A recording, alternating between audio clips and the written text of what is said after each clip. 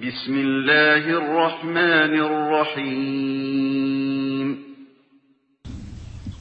إن الحمد لله نحمده ونستعينه ونستغفره ونؤمن به ونتوكل عليه ونعوذ بالله من شرور أنفسنا ومن سيئات أعمالنا من يهده الله فلا مضل له ومن يضلله فلا هادي له فأشهد أن لا إله إلا الله وحده لا شريك له وأشهد أن محمدا عبده ورسوله أما بعد أرسله بالحق بشيرا ونذيرا وداعيا إلى الله بإذنه وسراجا منيرا اللهم صل على محمد وعلى آل محمد كما صليت على إبراهيم وعلى آل إبراهيم إنك حميد مجيد اللهم بارك على محمد وعلى آل محمد كما باركت على إبراهيم وعلى آل إبراهيم إنك حميد مجيد فأعوذ بالله من الشيطان الرجيم بسم الله الرحمن الرحيم يا أيها الناس اتقوا ربكم الذي خلقكم من نفس واحدة وخلق منها زوجها وبث منهما رجالا كثيرا ونساء واتقوا الله الذي تساءلون به والأرحام إن الله كان عليكم رقيبا يا أيها الذين آمنوا اتقوا الله حق تقاته ولا تموتن إلا وأنتم مسلمون يا أيها الذين آمنوا اتقوا الله وقولوا قولا سديدا يصلح لكم أعمالكم ويغفر لكم ذنوبكم ومن يطع الله ورسوله فقد فاز فوزا عظيما فإن أصدق الحديث كتاب الله وخير الهدي هدي محمد صلى الله عليه وسلم وشر الأمور محدثاتها وكل محدثة بدعة وكل بدعة ضلالة وكل ضلالة في النار. அன்பிற்கினிய இஸ்லாமிய சகோதரர்களே, பெரியோர்களே, எல்லாம் வல்ல அல்லாஹுவின் பேரருளால் பெரும் கிருபையினால் அவன் நம்மீது சுமத்திருக்கிற இந்த ஜுமா கடமையை நிறைவேற்றுவதற்காக அவனுடைய இல்லத்தில் திரளாக ஒன்று சேர்ந்திருக்கிறோம்.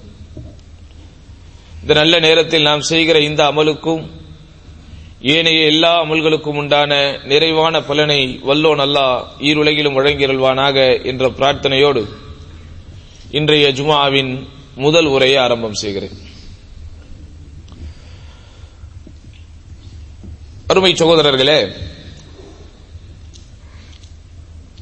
இந்த உலகத்திலே வாழுகிற நம்மை போன்ற மனிதர்கள் ஒவ்வொருவருக்கும் ஒவ்வொரு விதமான ஆசைகளும் லட்சியங்களும் வேட்கைகளும் இருக்கும். யார் யாருக்கு எந்தெந்த துறை பிடிக்குமோ அந்த துறையில் தான் ஒரு சிறந்த இடத்தை பிடிக்க வேண்டும் என்கிற எண்ணம் எல்லோருக்குமே இருக்கும். மனிதனாக பிறந்து விட்டாலே, ஓர் அறிவு அவனுக்கு வந்து விட்டாலே,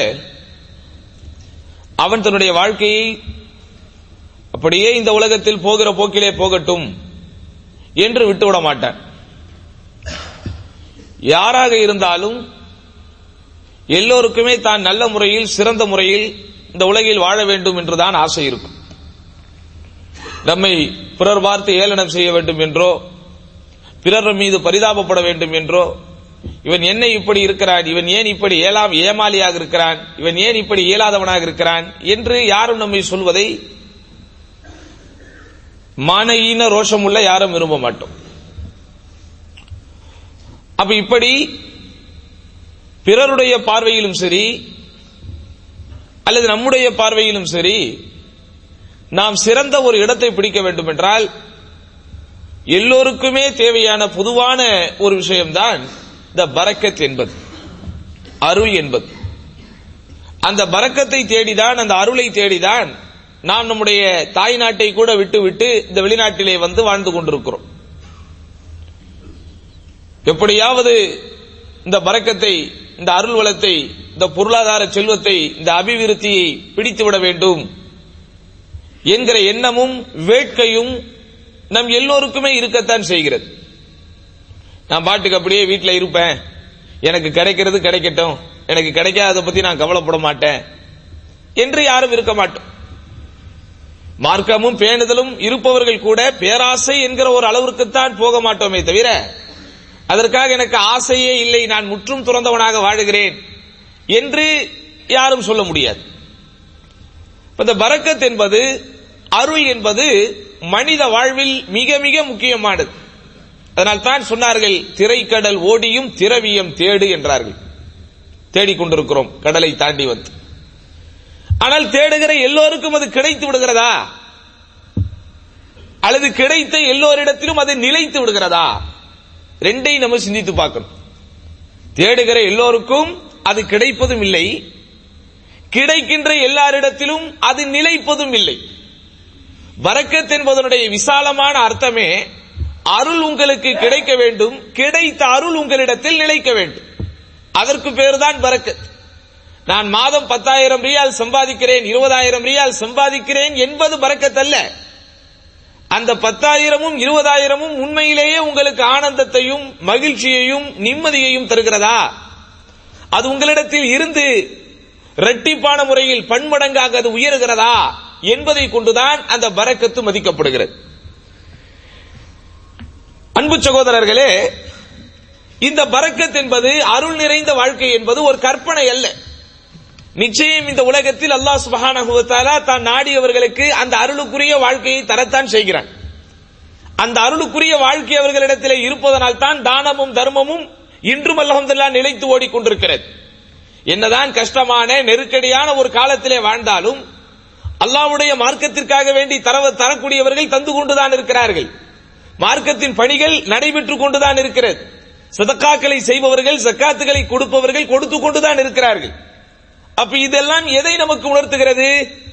இந்த உலகத்தினுடைய சூழல்கள் எப்படி மாறினாலும், இந்த காலத்தின் ஓட்டங்கள் எப்படி மாறினாலும், அந்த அல்லாஹ்வின் புறத்திலிருந்து வரக்கூடிய பரக்கத் என்பது இன்றைக்கு இந்த உலகத்திலே இருந்து கொண்டுதான் இருக்கிறது.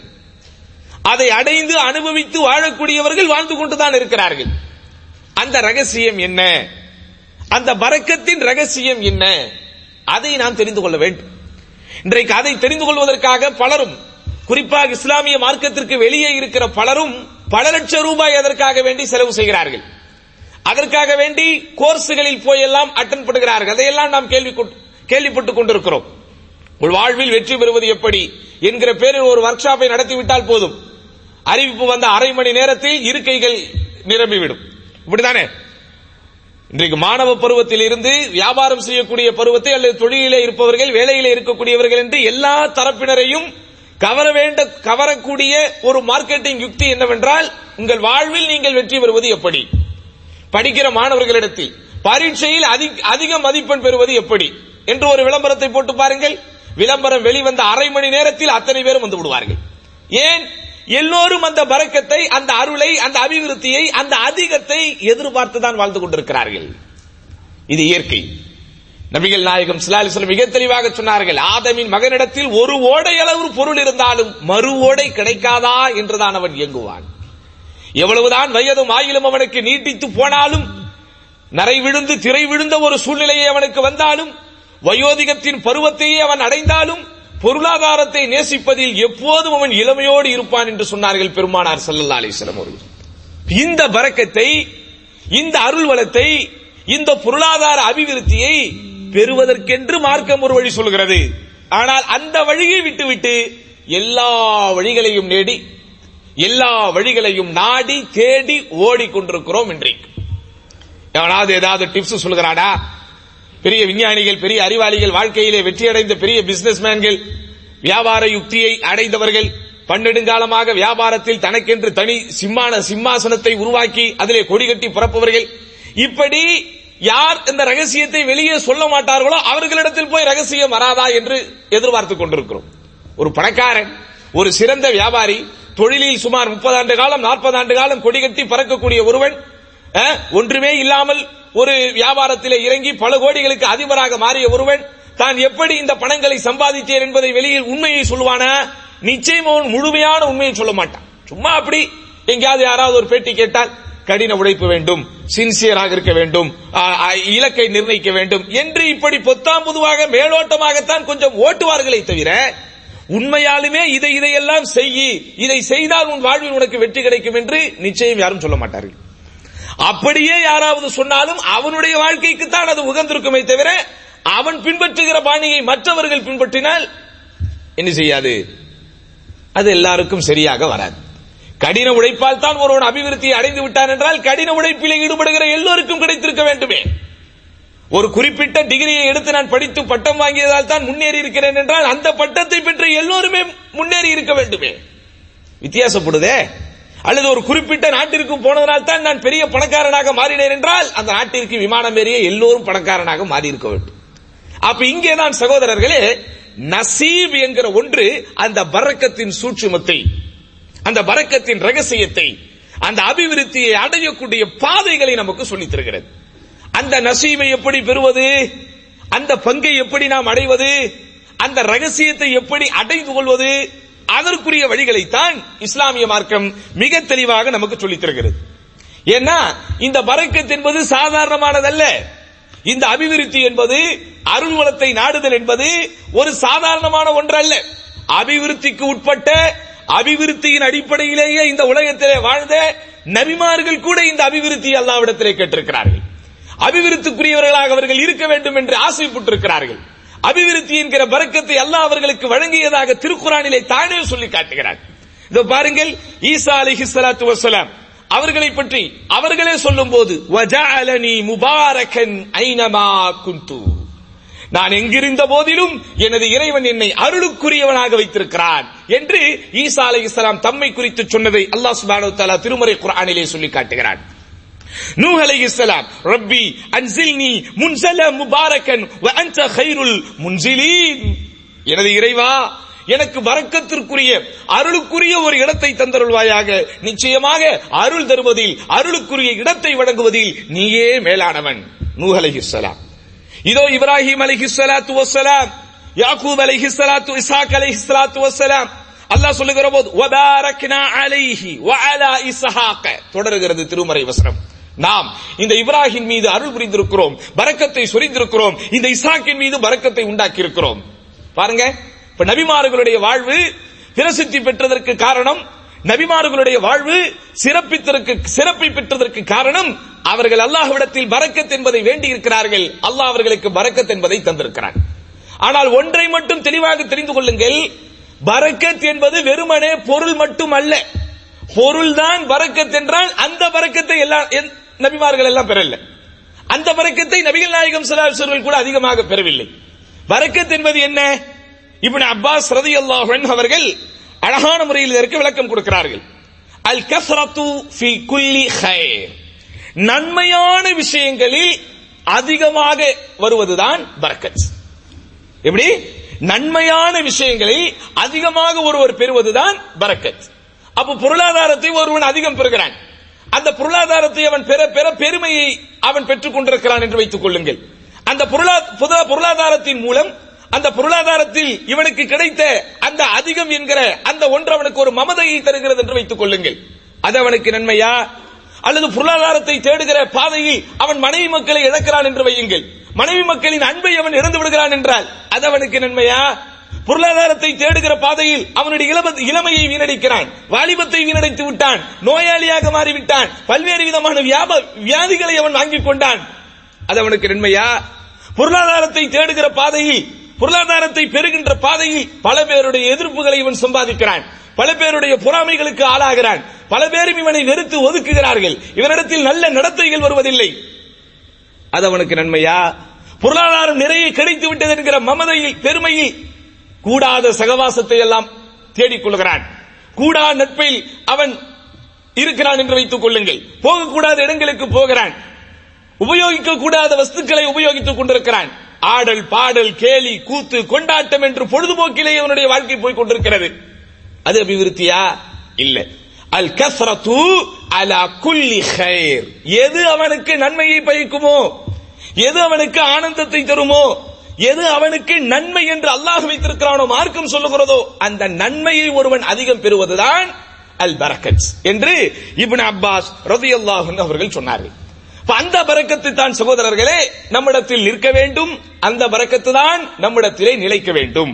வெறுமனே என்னுடைய வங்கி கணக்கு, என்னுடைய பேங்க் பேலன்ஸ் ஏறிக்கொண்டே இருக்கிறது, நிறைய சொத்துக்களை நான் வாங்கி போட்டுக் கொண்டே இருக்கிறேன், பரக்கத் என்று சொல்லிவிட முடியுமா?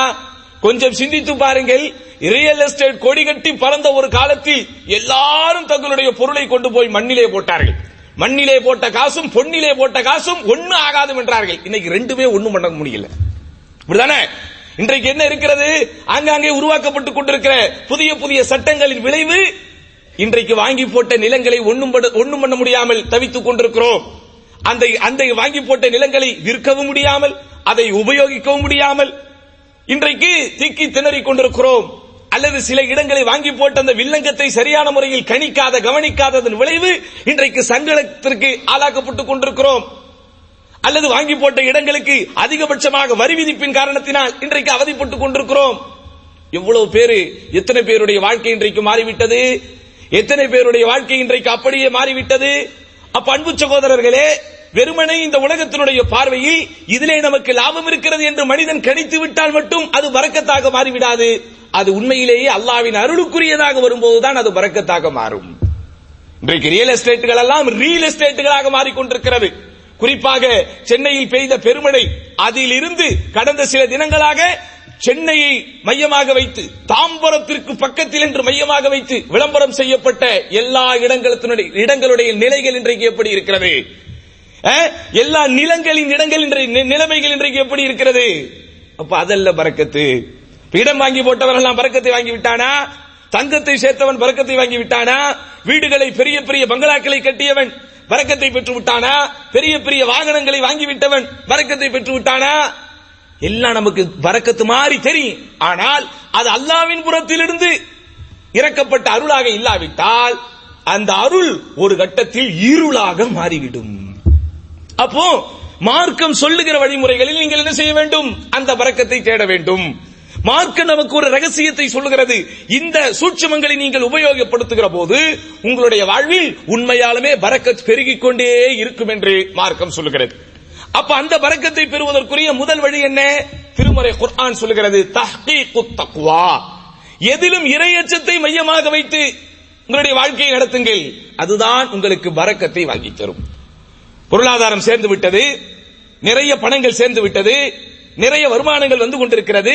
வரக்கூடிய வருமானத்தை பெறும்போதே இது எனக்கு என் இறைவன் கொடுத்தது, இது என் இறைவனின் அருளை கொண்டு நான் பெற்றது, நிச்சயமாக இறையச்சத்தை கொண்டுதான் இந்த பொருளாதாரத்தை நான் கையாளுவேன் என்கிற முடிவோடு நீங்கள் வந்தால் அந்த பொருளாதாரம் உங்களை மயக்கத்திலே ஆழ்த்தாது.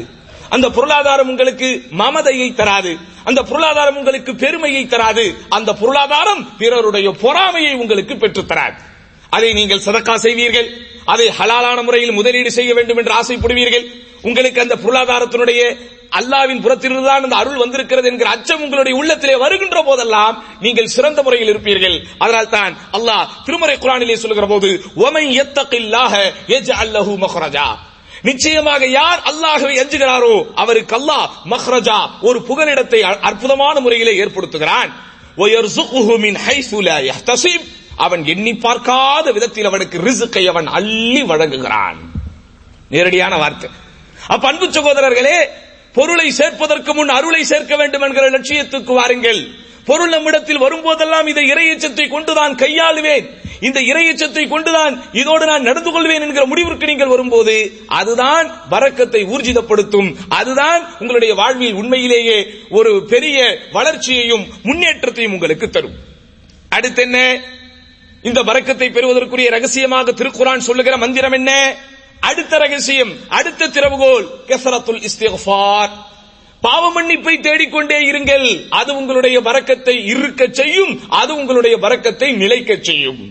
உண்மை. அல்லாஹ் திருமறை குர்ஆனில் அதைத்தான் நமக்கு சொல்லி காட்டுகிறான். அதுவும் 950 ஆண்டு காலம் அழைப்பு பணியில் ஈடுபட்ட நூஹ் அலைஹிஸ்ஸலாத்து வஸ்ஸலாம் அவர்கள் மூலம் அந்த மக்களுக்கு அல்லாஹ் சொல்ல சொன்னதாகவே சொல்லுகிறான். எப்படி? ஃபகுல்து இஸ்தக்ஃபிரு ரப்பக்கும் இன்னஹு கான கஃபாரா, நான் சொன்னேன், என்னுடைய மக்களிடத்திலே சொன்னேன், இஸ்தக்ஃபிரு ரப்பக்கும், உங்கள் இறைவனிடத்திலே பாவ மன்னிப்பு தேடுங்கள். இன்னஹு கான கஃபாரா, நிச்சயமாக அவன் மன்னிப்பவனாக இருக்கிறான். யுர்சிலி ஸமாஅ அலைக்கும் மிதுராரா, வானத்தை உங்களுக்கு அருள்மழையை பொழிய செய்யக்கூடியவனாக இருக்கிறான். வ இம்திதுக்கும் பி அம்வாலின் வ பனீனா வ யஜஅல் லக்கும் ஜன்னாத்தின் வ யஜஅல் லக்கும் அன்ஹாரா. அழியாத பொருளாதாரத்தை இந்த உலகத்தில் நிலைக்க செய்கிற ஒரு வளமாக இறைவன் ஏற்படுத்தி வைத்திருப்பது நீர்வளம்.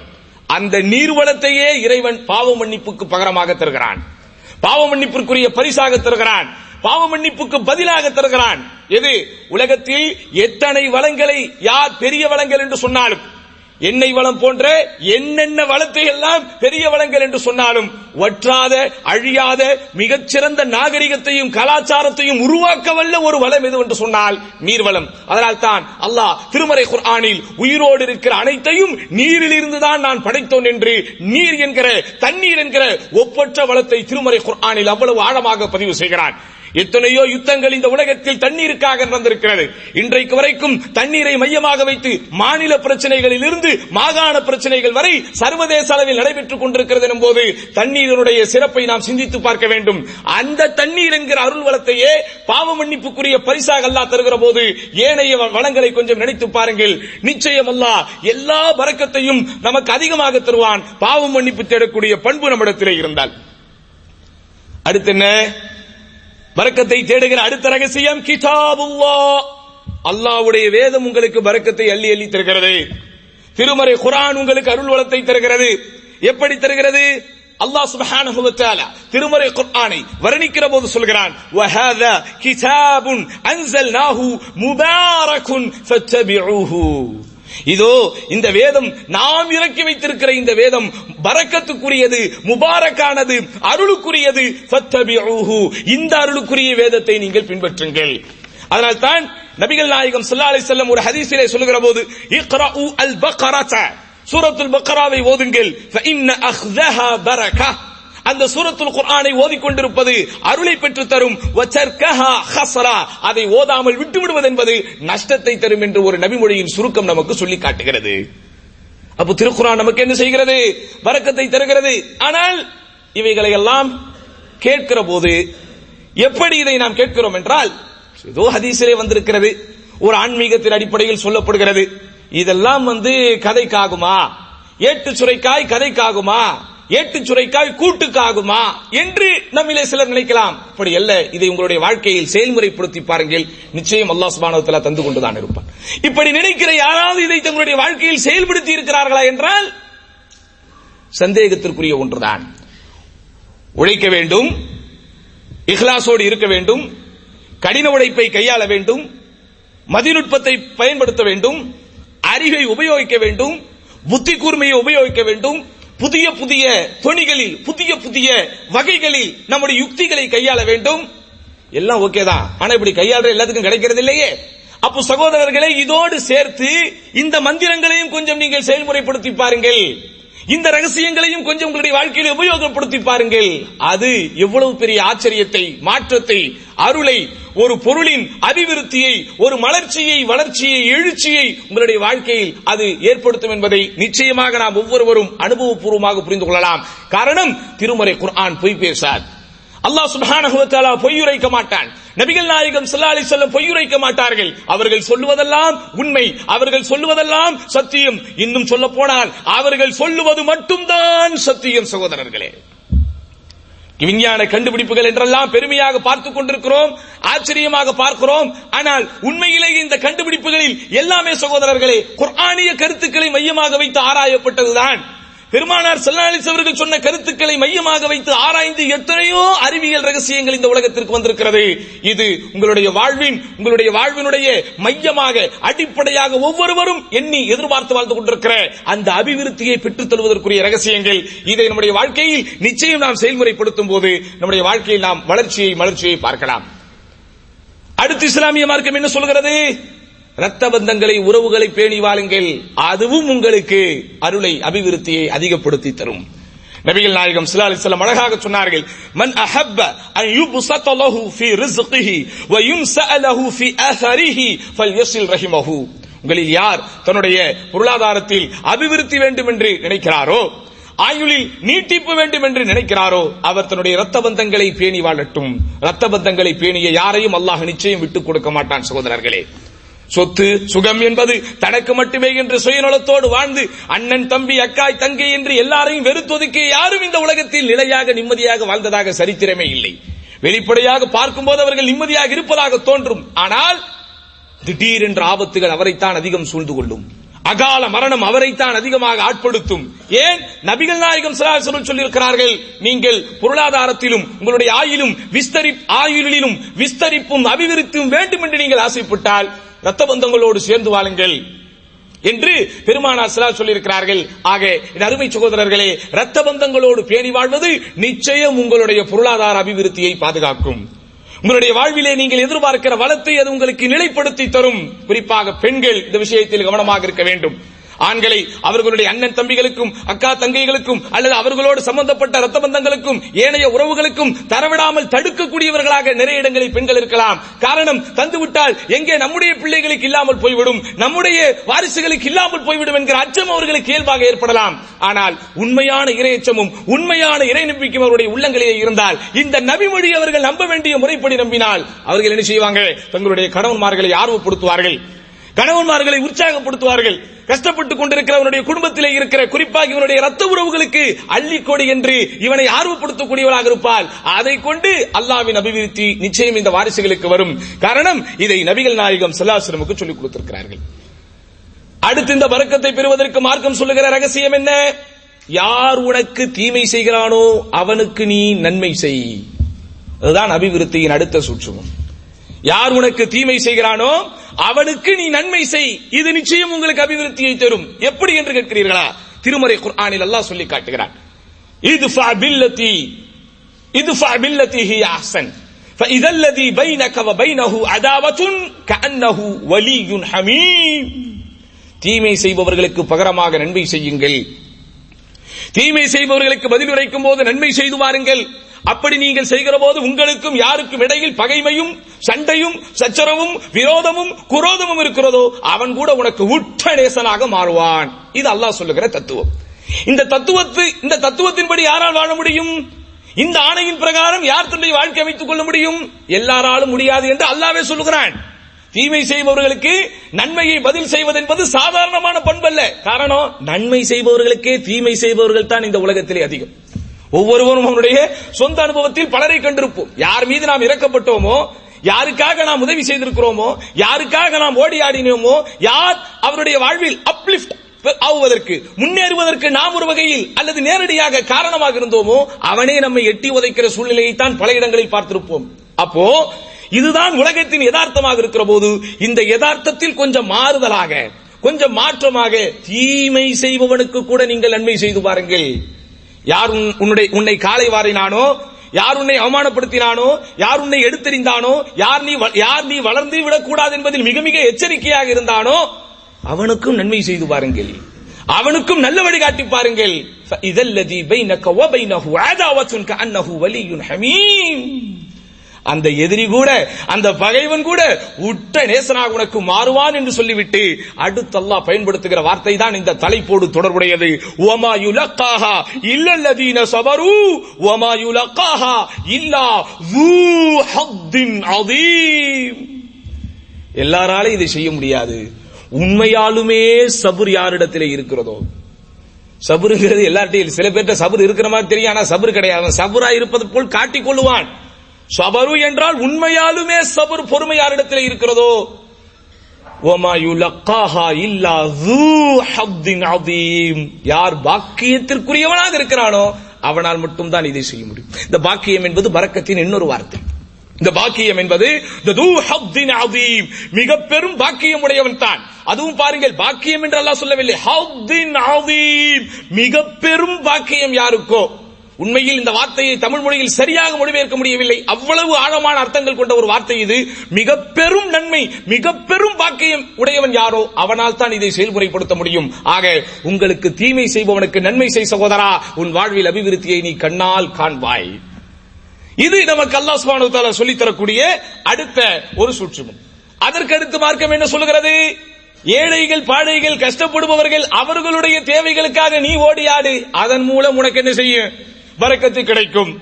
அதன் மூலம் உனக்கு நன்மை கிடைக்கும். கஷ்டப்படுபவர்களுடைய உதவியை, கஷ்டப்படுபவர்களுக்கு உதவி செய்யக்கூடிய பழக்கத்தை, பக்குவத்தை வளர்த்துக் கொள்ளுங்கள்.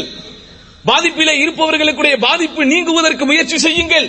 சிரமத்திலும் துன்பத்திலும் ஆட்படுத்தப்பட்டுக் கொண்டிருப்பவனுக்கு ஒரு வாழ்க்கையை கொடுப்பதற்கு முயற்சி செய்யுங்கள். நிச்சயம் அது உங்களுக்கு நன்மையை பெற்றுத் தரும். காரணம், நபிகள் நாயகம் ஸல்லல்லாஹு அலைஹி வஸல்லம் சொன்னார்கள், மா நகஸத் ஸதகத்தும் மின் மால், மா நகஸத் ஸதகத்தும் மின் மால். சதகா என்பது, தர்மம் செய்வது என்பது, ஏழைகளுக்கும் பாழைகளுக்கும் கொடுப்பது என்பது, தேவையுடையவர்களுக்கு, வறியவர்களுக்கு, தேவை என்று வாய் திறந்து கேட்பவர்களுக்கும் சரி, கேட்காமல் இருப்பவர்களுக்கும் சரி, அவர்களின் தேவை அறிந்து நீங்கள் கொடுக்கிறீர்களே, அது உங்களுடைய பொருளை குறைக்காது எனும் போதே அது உங்களுடைய பொருளுக்கு அபிவிருத்தியை தரும் என்று மறைமுக அர்த்தம் இருக்கிறது. அபிவிருத்தியின் அர்த்தமே அதுதானே சகோதரர்களே. இருப்பது அதிகப்பட வேண்டுமானால் எப்போது அதிகப்படும்? அது குறையாமல் இருந்தால் தான் அதிகப்படும். அப்போ குறையாமல் எது உங்களை அது பார்த்துக் கொள்ளும் என்றால், நீங்கள் கொடுக்கிற தர்மம் குறையாமல் பார்த்துக் கொள்ளும். அது மட்டுமல்ல, ஒவ்வொரு முறையும் தர்மம் செய்யும் போது அல்லாஹ்வே சொல்லுகிறான், அன்ஃபிக் இப்ன ஆதம் உன்ஃபிக் அலைக். ஹதீஸுல் குத்ஸியிலே வருகிறது, ஆதமின் மகனே நீ செலவு பண்ணு, உனக்கு நான் செலவு செய்கிறேன். ஆதமன் மகனே நீ கொடு, உனக்கு நான் கொடுக்கிறேன்.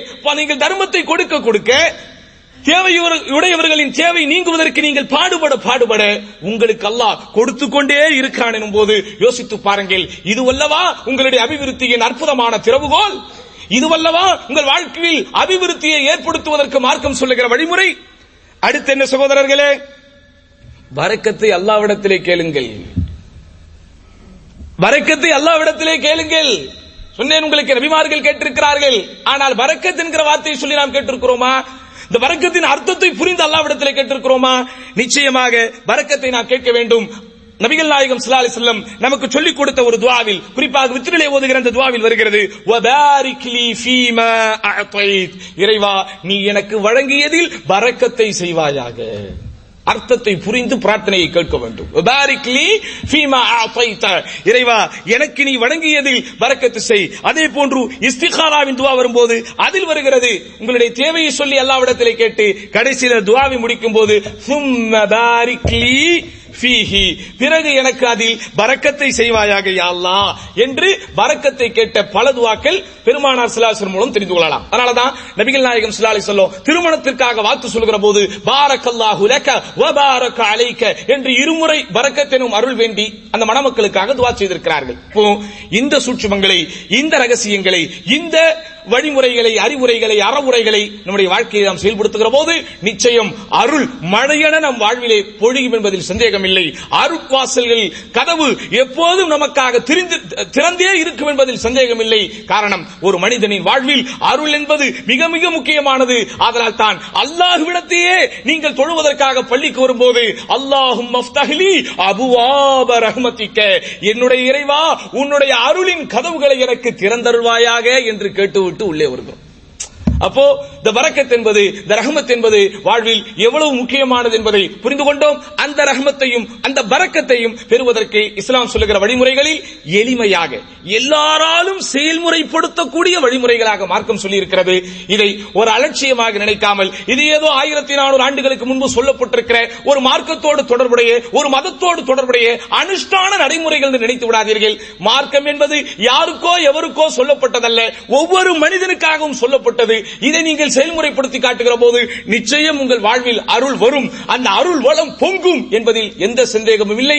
எதை நாம் சொல்லுகிறோமோ, எதை நாம் கேட்கிறோமோ அதன்படி வாழ்வதற்குரிய பாக்கியத்தை வல்ல ரஹ்மான் அனைவருக்கும் தந்தருள்வானாக என்று வேண்டி இந்த ஜும்ஆவின் முதல் உரையை நிறைவு செய்கிறேன். அகூலு கௌலி ஹாதா வஸ்தக்ஃபிருல்லாஹ லீ வ லக்கும் வஸ்தக்ஃபிஹி அன்னி வ அன்கும் வஸ்தக்ஃபிரூஹு இன்னஹு ஹுவல் கஃபூருர் ரஹீம்.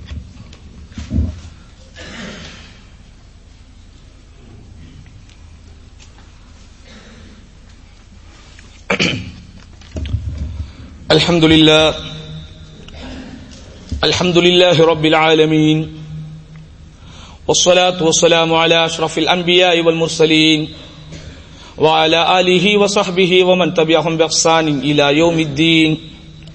فأعوذ بالله من الشيطان الرجيم. بسم الله الرحمن الرحيم. وما آتاكم الرسول فخذوه وما نهاكم عنه فانتهوا. அடுத்து இந்த பரக்கத்தோடு தொடர்புடைய இன்னொரு விஷயத்தை நாம் தெரிந்து கொள்ள வேண்டும். நீங்க பரக்கத்தை குறித்து இவ்வளவு சொல்றீங்க, இதெல்லாம் வாழ்க்கையில செயல்முறைப்படுத்தாத, இப்படி எல்லாம் இருக்குதுன்னே தெரியாத பல பேருடைய வாழ்க்கையிலும் பரக்கத்து வருதே, அவங்களுக்கு எப்படி வருது? இந்த சந்தேகம் இந்த தலைப்பை குறித்து பேசும்போதெல்லாம் எல்லோருக்கும் இருக்கும். அம்பானிகளுக்கும் அதானிகளுக்கும் வந்துகிட்டு தான் இருக்குது. அவங்க எல்லாம் இது செயல்முறைப்படுத்தவா செய்கிறார்கள் என்கிற சந்தேகம் நமக்கு இருக்கலாம். தெளிவாக புரிந்து கொள்ளுங்கள், அம்பானிகளுக்கும் அதானிகளுக்கும் மதுவானிகளுக்கும் கிடைத்தது பரக்கத் அல்ல, அது அருள் அல்ல, பொருளாதாரம் அவர்களுக்கு கிடைத்திருக்கிறது, அவ்வளவுதான். பரக்கத் என்பது இப்னு அப்பாஸ் சொன்ன மாதிரி ஃபீ குல்லின் ஹைர், எது உங்களுக்கு நன்மையோ அந்த நன்மையில் கிடைத்திருக்கிற அதிகம் தான் சகோதரர்களை பரக்கத்து. அதெல்லாம் பரக்கத்து கிடையாது, அவங்களுக்கு நமக்குத்தான் பரக்கத். எது ஒன்றை 10 ஆக்கி 10ஐ 100 ஆக்கி 100ஐ 700 ஆக்கி நமக்காக எதிர்பார்த்து கொண்டிருக்கிறதே ஒரு சொர்க்கம், அதுதான் பரக்கத். இறந்ததற்கு பிறகு மண்ணோடு மண்ணாகி மக்கி உக்கி போன எலும்புகளாக நாம் ஆனதற்கு பிறகும் மண்ணறையோடு மண்ணறை தாண்டி மறுமை வரை நம்மோடு பயணிக்கிறதே, இதுதான் பரக்கத். அப்ப அதனால அது பரக்கத் என்று முடிவு கூறாதீங்க. சரி, அப்படியே கிடைக்கிறது, எப்படி கிடைக்கிறது? அல்லாஹ் பரிதாபப்பட்டு பலருக்கு கொடுக்கத்தான் செய்வான். இப்ராஹிம் அலைஹிஸ்ஸலாத்து வஸலாம் அதானே கேட்டாங்க, யா அல்லாஹ், உன்னை ஈமான் கொண்டிருப்பவர்களுக்கு நீ கொடு, உன்னை ஈமான் கொண்டவர்களுக்கு நீ வழங்குவாயாக. அடுத்த வார்த்தை அல்லாஹ் சொன்னது, அப்ப என்னை ஈமான் கொள்ளாதவர்களுக்கு யார் கொடுக்கணும்? அவங்களுக்கு நான் தான் கொடுக்கணும். அதனாலதான் அவன் அர் ரஹ்மான் அர் ரஹீம், 2 ரஹ்மத்தையும் வச்சிருக்கிறான் அல்லாஹ். அளவற்ற அருளாளன் நிகரற்ற அன்புடையவனுங்கிறவன என்ன அர்த்தம்? மூமின்களுக்கும் அவனை வணங்குபவர்களுக்கும் அவனிடத்திலே கேட்பவர்களுக்கும் அவன் தருகிறான், கேட்காதவர்களுக்கும் அவன் தருவான். இந்த துனியால, மறுமையில ரஹீம் மட்டும்தான், அந்த ரஹ்மத்து மட்டும்தான். அப்ப ஒன்றை தெளிவாக புரிந்து கொள்ளுங்கள், அல்லாஹ் திருமறை குர்ஆனிலே சொல்கிறான், மா யஃப்தஹில்லாஹு லின்னாஸி மின் ரஹ்மத்தின், அல்லாஹ் அவனுடைய அருளை திறந்து இந்த மனிதர்களுக்கு அவன் வழங்குகிற எதுவாக இருந்தாலும், இங்கே அல்லாஹ் லின்னாஸ் என்று பொதுவாகத்தான் சொல்கிறானே தவிர லில் முஃமினீன் லில் முத்தகீன் லில் முஹ்லிசீன் என்று அப்படி குறிப்பிட்டு சொல்லவில்லை. இறை நம்பிக்கை கொண்டவர்களுக்கு மட்டும்தான் அவன் ரஹ்மத்தை தருவான், அப்படி இல்லை. பொதுவாக அல்லாஹ் அவனை நாடாதவர்களுக்கும் அவனை தேடாதவர்களுக்கும் அவனிடத்திலே ஓடி வராதவர்களுக்கும் தரத்தான் செய்வான். அப்படி தரக்கூடிய யாருக்கு தரக்கூடிய எந்த ரஹ்மத்தாக இருந்தாலும் ஃபலா மும்சிக லஹா, அதை யாராலும் தடுத்து விட முடியாது.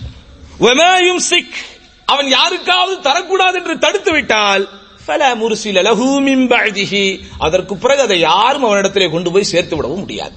அப்போ ரஹ்மத் என்பது அல்லாஹ்வின் புறத்திலிருந்து நாம் பெறுகிறோம், பார்த்தீர்களா? அதை நிச்சயமாக இந்த உலகத்தில் யாராலும் தடுத்து விட முடியாது சகோதரர்களே. என்னதான் யார் இந்த உலகத்தில் எவ்வளவு பாடுபட்டாலும் உன் வாழ்வில் நீ வளர வேண்டும் என்று இறைவன் தீர்மானித்து விட்டால் இந்த உலகமே ஒன்று கூடி முயற்சித்தாலும் என்ன செஞ்சிட முடியாது, அதை தடுத்து விட முடியாது. பாக தெளிவாக தெரிந்து கொள்ளுங்கள், பரக்கத் என்பதை அல்லாஹ் தன்னிடத்தில் வைத்திருக்கிறான். அவனிடத்தில் இருக்கிற பரக்கத் எந்த கிரைசிஸும், எந்த ஒரு கஷ்டமும், எந்த விதமான ஒரு பொருளாதார சரிவும் அவனிடத்தில் இருக்கிற ரஹ்மத்தை என்ன செஞ்சிடாது, நிச்சயமாக இல்லாமலாக்கி விடாது. உலகத்தில் வேண்டுமானால் சில நாடுகள் ஒரு காலத்திலே கொடி கட்டி பறந்திருக்கலாம், வளர்ந்த நாடுகளாக இருக்கலாம், அல்லது வளரும் நாடுகளாக கூட இருந்திருக்கலாம். கால ஓட்டத்தில் ஒரு சில பொருளாதார மாற்றத்தின் காரணத்தினால், ஒரு சில அரசியல் சமூக பின்னணி கொண்ட மாற்றத்தின் காரணத்தினால் அது அதனுடைய வளர்ச்சி கொஞ்சம் தேய்ந்து கொண்டு போகலாம். அது உலகத்தில் தானே தவிர இறைவன் அவனுடைய கஜானாவில் வைத்திருக்கிற, அவனுடைய கரத்தில் வைத்திருக்கிற அந்த அருள் குறைவே இல்லாத அருள். அந்த அருளை எவனாலும் குறைத்து விட முடியாது. அந்த அருள் எந்த விதமான நஷ்டமும் எந்த விதமான கஷ்டத்திற்கும் ஆளாக்கப்படாத அருள். அந்த அருள் அவனிடத்தில் பத்திரமாக இருந்து கொண்டுதான் இருக்கிறது. அதை தேடுகின்ற பாதையில் தான் நாம் சோம்பேறிகளாக ஆகிவிடக் கூடாது.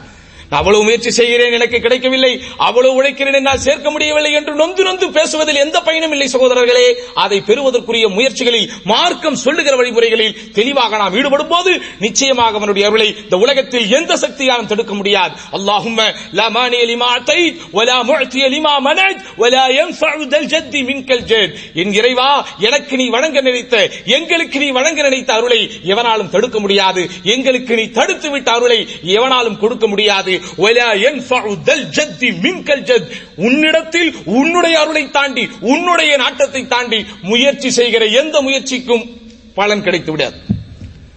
எப்படி உன்னை தாண்டி உன்னுடைய நாட்டத்தை மீறி ஒருவன் அருளை நிச்சயமாக வாங்கிவிட முடியாது. காரணம், அருளுக்குரிய மொத்த சொந்தக்காரனும் நீதான். ஒன் அண்ட் ஒன்லி, அதாவது ஒரே சொந்தக்காரன் நீ மட்டும்தான் என்கிற அந்த எண்ணத்தோடு மார்க்கம் சொல்லுகிற வகையில், மார்க்கம் சொல்லுகிற முறையில் அழகிய ஒரு முடிவில் நாம் நம்முடைய தேடல்களை அமைத்துக் கொள்ளும் போது நிச்சயம் அல்லாஹ் நமக்கு அருளையும் பொருளையும் அள்ளி இறைப்பான். அப்படி அந்த அருளையும் பொருளையும் பெறும்போது அது நமக்கு மட்டுமே சொந்தம் என்று நீங்கள் இருக்காமல் பிறருக்கும் அதிலே பங்கு இருக்கிறது. வலிசாஇலி வல் அலல் மஹ்ரூம், வாய் திறந்து கேட்பவனுக்கும் கேட்காமல் தடை செய்யப்பட்டிருப்பவனுக்கும் அதிலே பங்கு இருக்கிறது என்கிற அந்த நம்பிக்கையோடு பிறருக்கும் அள்ளி கொடுத்து அதன் மூலம் மேலும் மேலும் அருளை பெறக்கூடிய நன்மக்களாக வல்ல ரஹ்மான் நம் அனைவரையும் ஆக்கியருள்வானாக என்று மீண்டும் ஒருமுறை துஆ கேட்டு இந்த ஜும்ஆவின் இரண்டாம் முறையை நிறைவு செய்கிறேன். இன்னல்லாஹ யஅமுரு பில் அத்ல் வல் இஹ்சான் வ ஈதாஇ தில் குர்பா வ யன்ஹா அனில் ஃபஹ்ஷாஇ வல் முன்கரி வல் பகி யஇதுக்கும் லஅல்லக்கும் ததக்கரூன் வ லذிக்ருல்லாஹி அக்பர் வல்லாஹு அலமு மா தஸ்னஊன்.